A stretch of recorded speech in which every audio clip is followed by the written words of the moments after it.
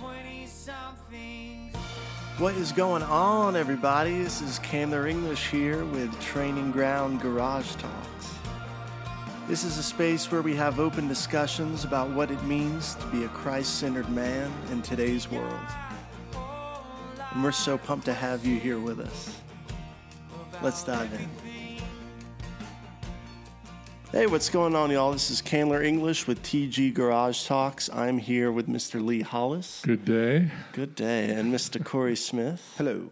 And today we are in the studio kind of talking about the relationship between fathers and sons, and even specifically kind of the pursuit of that relationship, even pursuing your father, and kind of how... yeah, especially just stepping into manhood. It's like you're in a new phase of life. You're really a man, and how do you pursue a relationship with your father well outside of, just childhood? So yeah, I don't know. Lee, did you have anything you want to? Well, yeah, we were talking a few minutes ago, and I was explaining the illustrious story of my heritage, and just bringing up different things. And I remember, I did not grow up with my biological father. I didn't know who he was or anything like that. And some of my earliest memories are praying to know my dad. Wow. And I think I shared in an earlier podcast that I went to this school and they were having a father-son basketball game. And I don't know what the actual story is because I was like 7, 8, 9 years old, something like that. But I feel like I prayed for days in advance that my dad would show up at this basketball game, and in my mind, there's this whole scene that played out that he'd stand in the door frame, and I'd be like, "That's my dad," and he'd come out in the court and pick me up, and we'd play this game, and we'd dominate, and like the typical '80s movie. Yeah, for sure. Well, that certainly never happened. It wasn't reality, and for decades, literally prayed that I would know who my father was, and did research on what I knew, which ended up being all lies because my mom didn't want me to know. But I was in a trauma certification program, and they were talking about family of origin, and there was this special for DNA tests for $70. Wow. And it was like normally 120 or something. So I did it. Yeah. And came up with 4 or 5 different cousins that were 4 or 5 families away or something like that. But fast forward like a year and a half later, November, and this connection comes up that's like a second cousin. Yeah. I'm like, holy Much cow, closer. like this is, at this point I'm 50 years old, almost 50. Yeah. And by a series of events, some more connections, realize the family name, realize of the options who it is, because I had heard that his first name was Dell. And then there was this brother named Dell, and I'm like, wow, that's my dad. Wow. And so this is like a few days before Christmas, and literally like 3 days before Christmas. And I'm like, I Googled, searched him, found his address, found his phone number. I'm like, I am not going to call him 3 days before Christmas and be like, hey, I'm your son. Hey, Dad, Merry Christmas. I'm just like, I'm not into destroying anyone's life or anything like that. So I didn't call him. But it was a week after Christmas that I got back online to find his phone number again, and I type in his name, and an obituary comes up. He had died on December 25th, 2017. Gosh. Never got to know him, Yeah. And then it was a few days later, I'm like, well, I could at least call his cell phone because I have his number and listen to his voice because I hadn't even heard his voice. Wow. And it had already been disconnected. Oh gosh. So what I have of my dad at this point is a picture of him in red suspenders, and then I eventually met an uncle, which is a different story, and he gave me a brick from one of the pillars out in front of the home that they had rented. Yeah. After it was torn down, they got a bunch of bricks, and that's the relationship I have with my dad. Wow. But it was a pursuit over decades. Yeah. Right. Absolutely. It is that question of, and I see it in Cedar a little bit, even at 8, in terms of how a son pursues a father. Kind of asking, some pretty vital questions.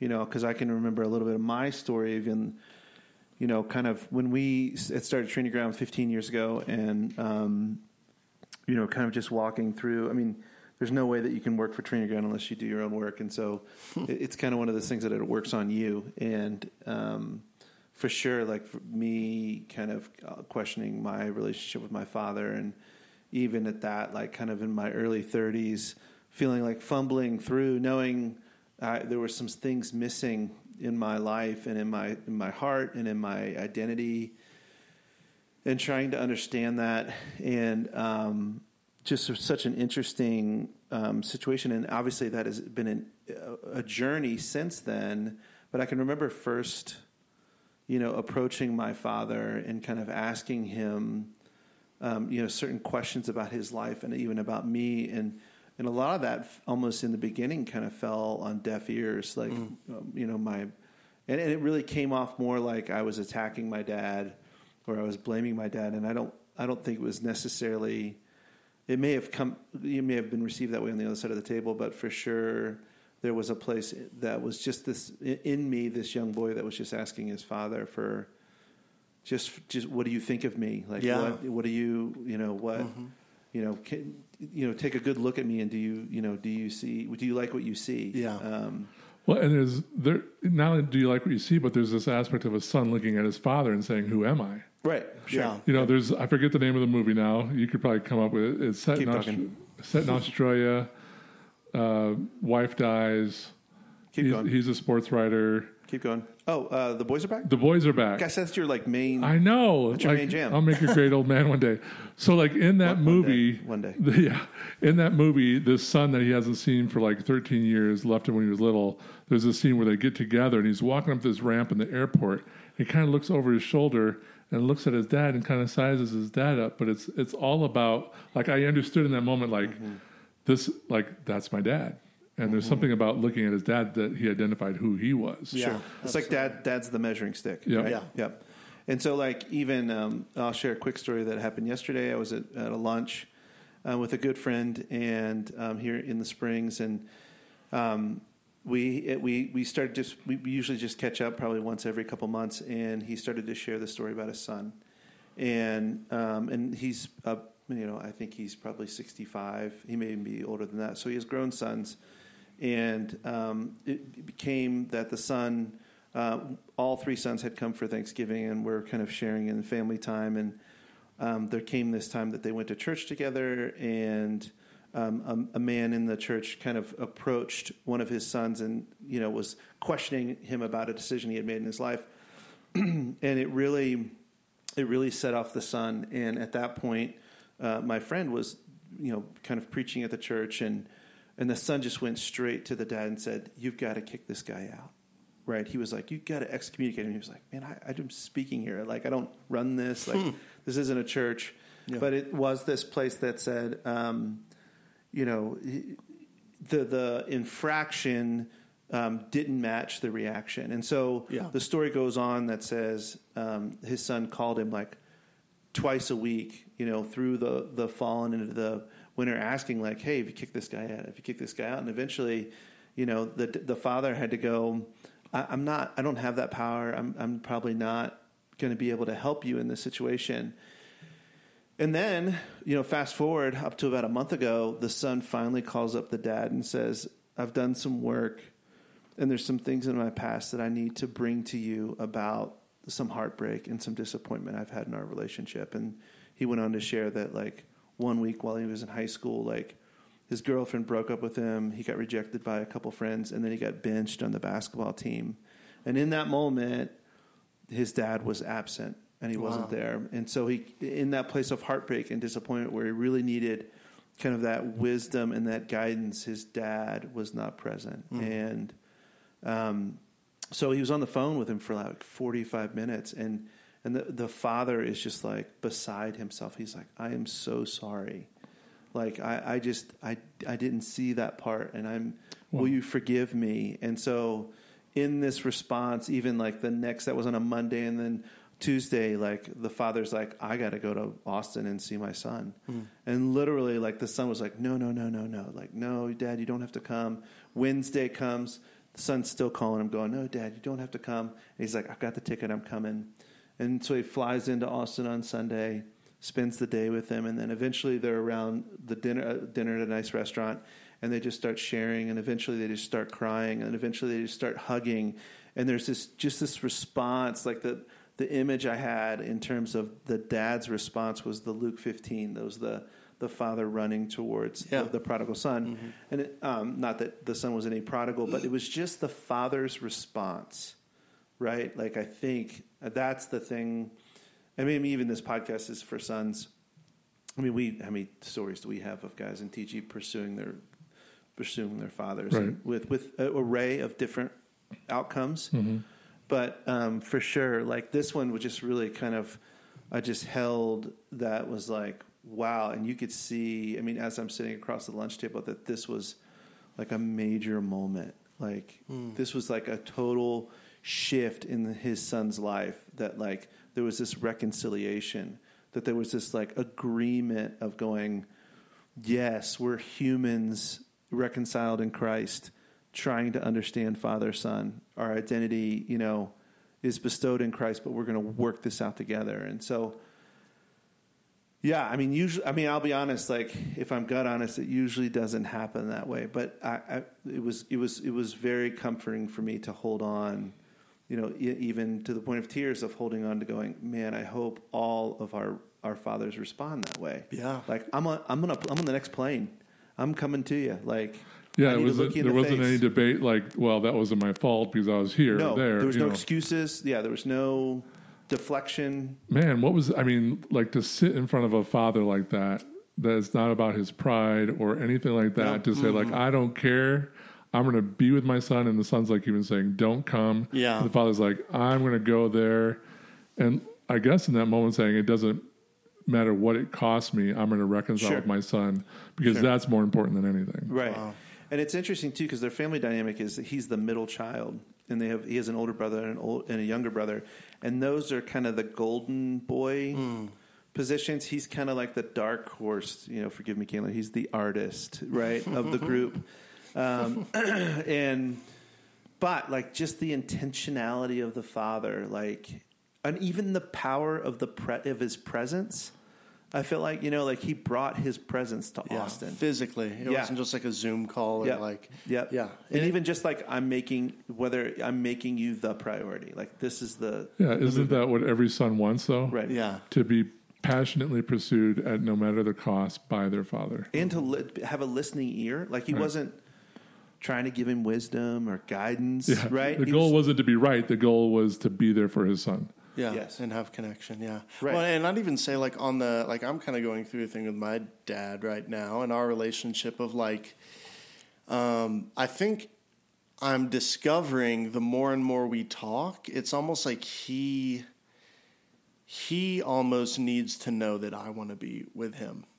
Mm-hmm. So in a weird way, it's almost like a two-way street, where obviously I think, the adult should obviously be pursuing the child. But as as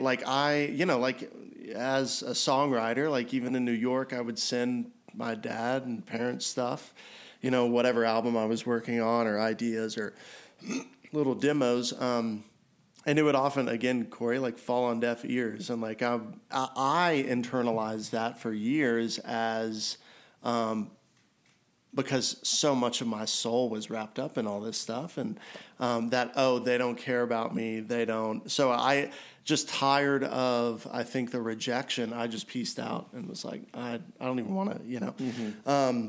But I'm coming to find that it's like, okay, like me and my father are very different, and I do deeply want to establish. And I've had several conversations of, of kind of diving into some hard stuff, and it hasn't been necessarily easy every time, but it's gotten better, more successful, I would say.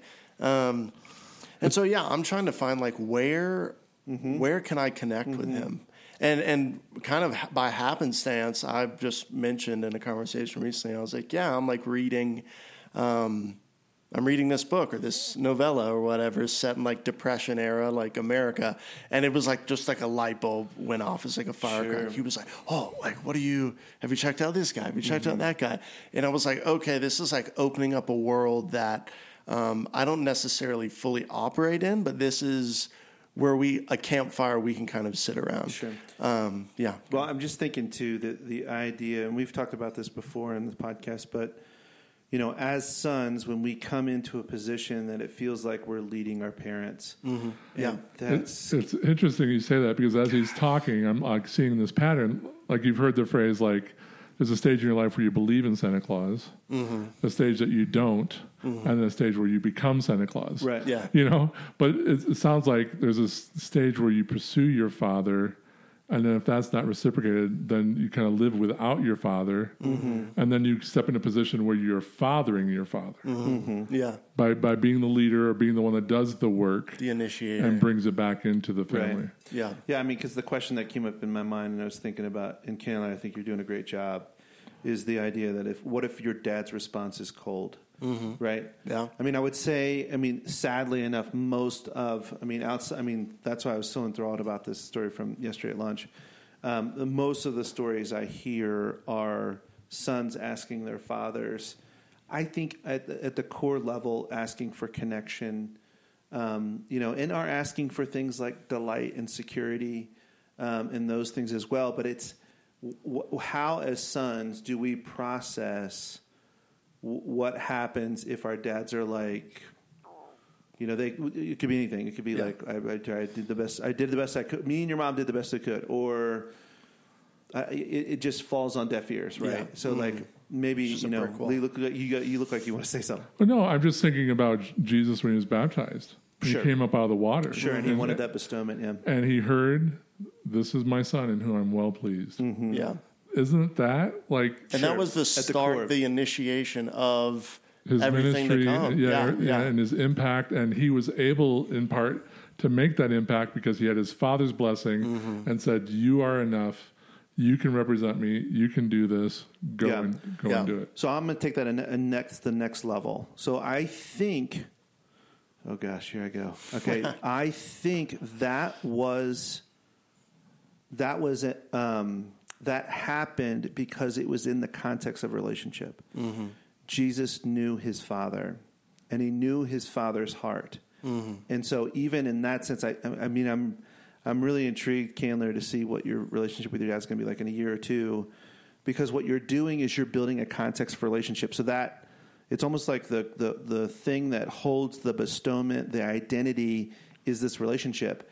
And I think back even to my story over the last 10, 15 years with my dad, is that like I probably came strong out of the gate and said, "Dad, I didn't get these things. I need these things." Now, I was 32 and I just was learning, right? I wasn't trying to offend my dad or call my dad a failure.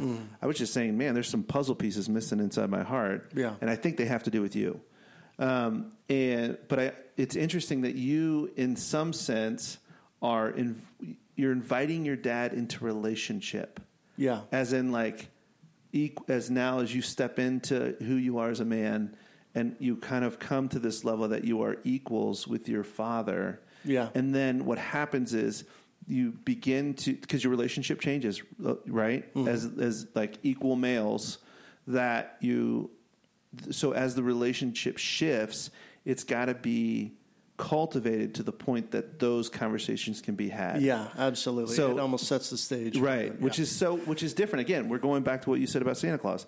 Like, again, that's a lot of us as sons taking the initiative. It feels weird. It's freaky. Yeah, it definitely feels like walking backwards. Yeah. Yeah. Like I'm planning a trip and fully, like initiated, like, hey, I really want to spend time with you.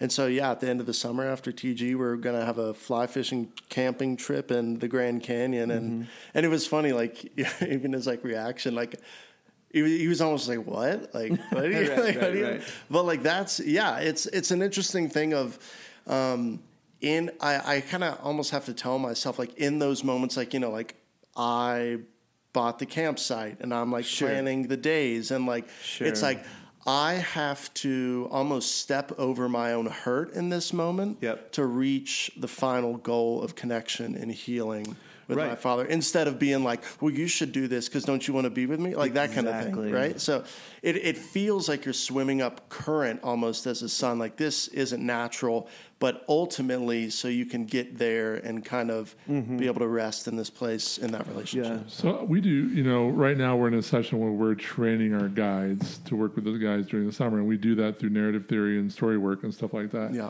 And one of the things that occurred to me the other day, which I shared with the group, was like when someone is talking about God, and if they say God is distant or God is harsh or God doesn't like me, I can almost 100% bet that was the same as their relationship with their father. Absolutely. That whatever their relationship with their father is translated into their relationship with God. Yeah.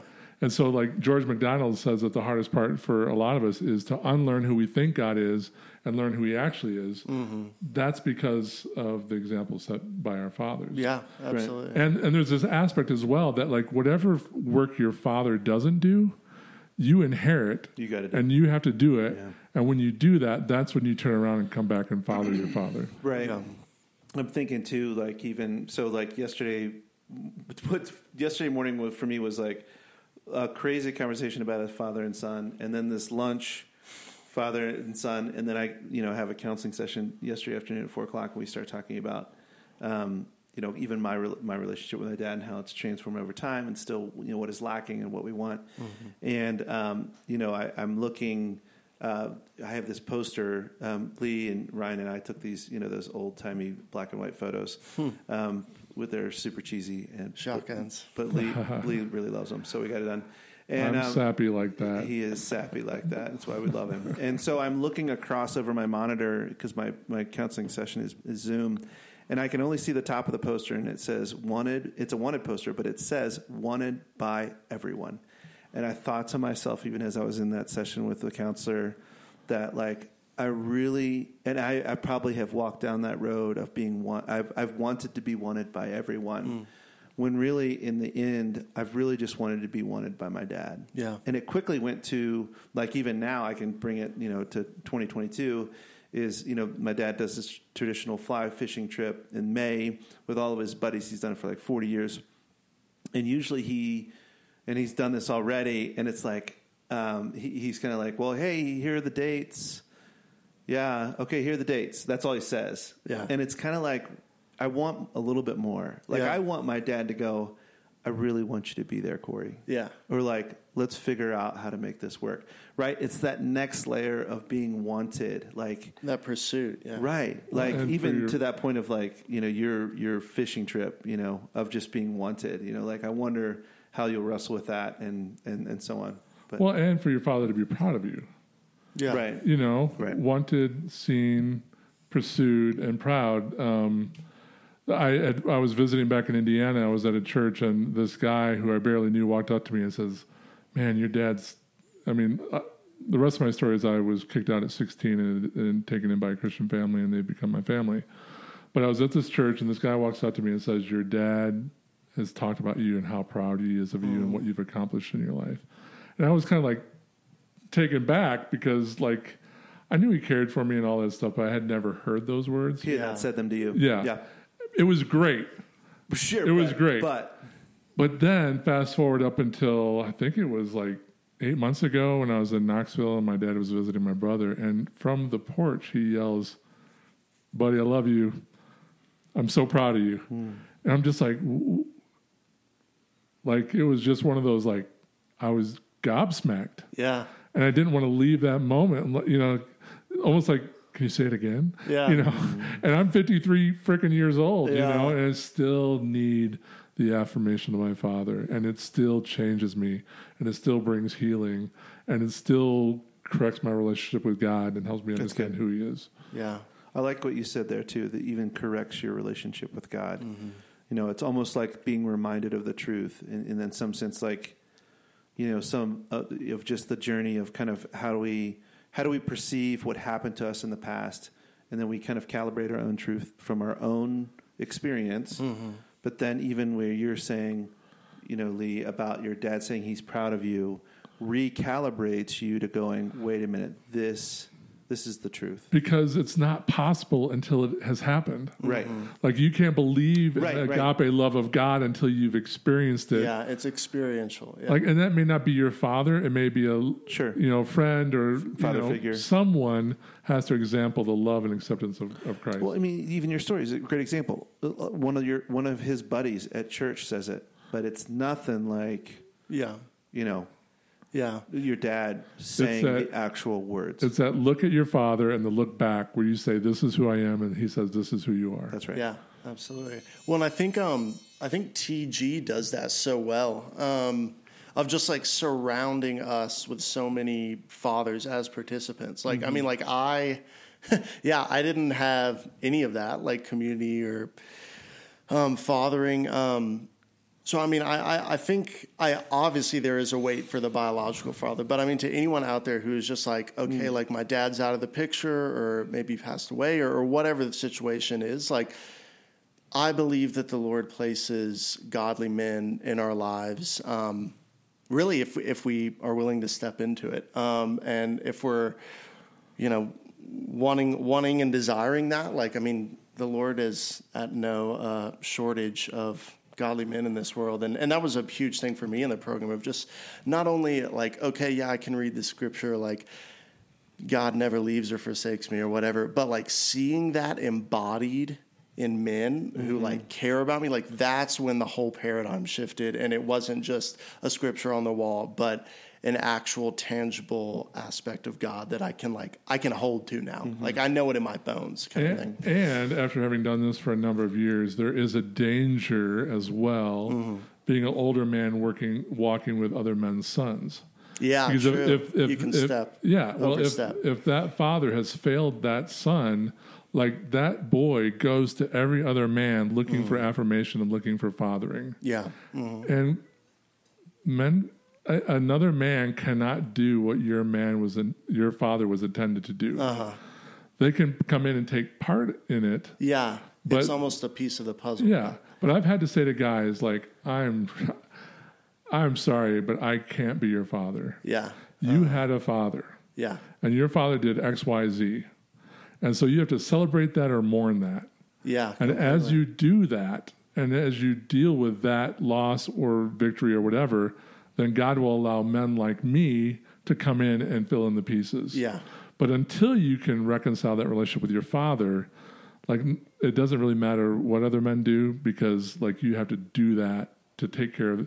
It's like your healing is sitting in the chair or waiting to sit in the chair where your trauma or your pain is. And until that trauma and pain gets up and moves, the healing can't come and sit down and find a place to rest. Yeah. Yeah. I mean, and I can even give testament to that. Like, I mean, being in New York or whatever, like in the church I was at, it was just like so, every dude I saw, I was like, this is the man who's going to fulfill me, right? And then you get to a point where you're like, okay, this guy's human and he isn't my dad, but he can play a godly role in the journey of manhood. And I think that's a good distinction to make. I want to be careful here too, because they're really...